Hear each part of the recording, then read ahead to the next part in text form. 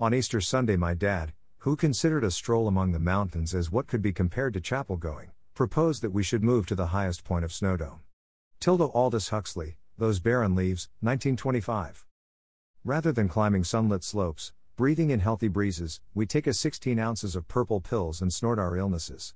We avoid all types of activity, which obviously is really insane, and when we bite the dust the specialist cries, degeneration greasy.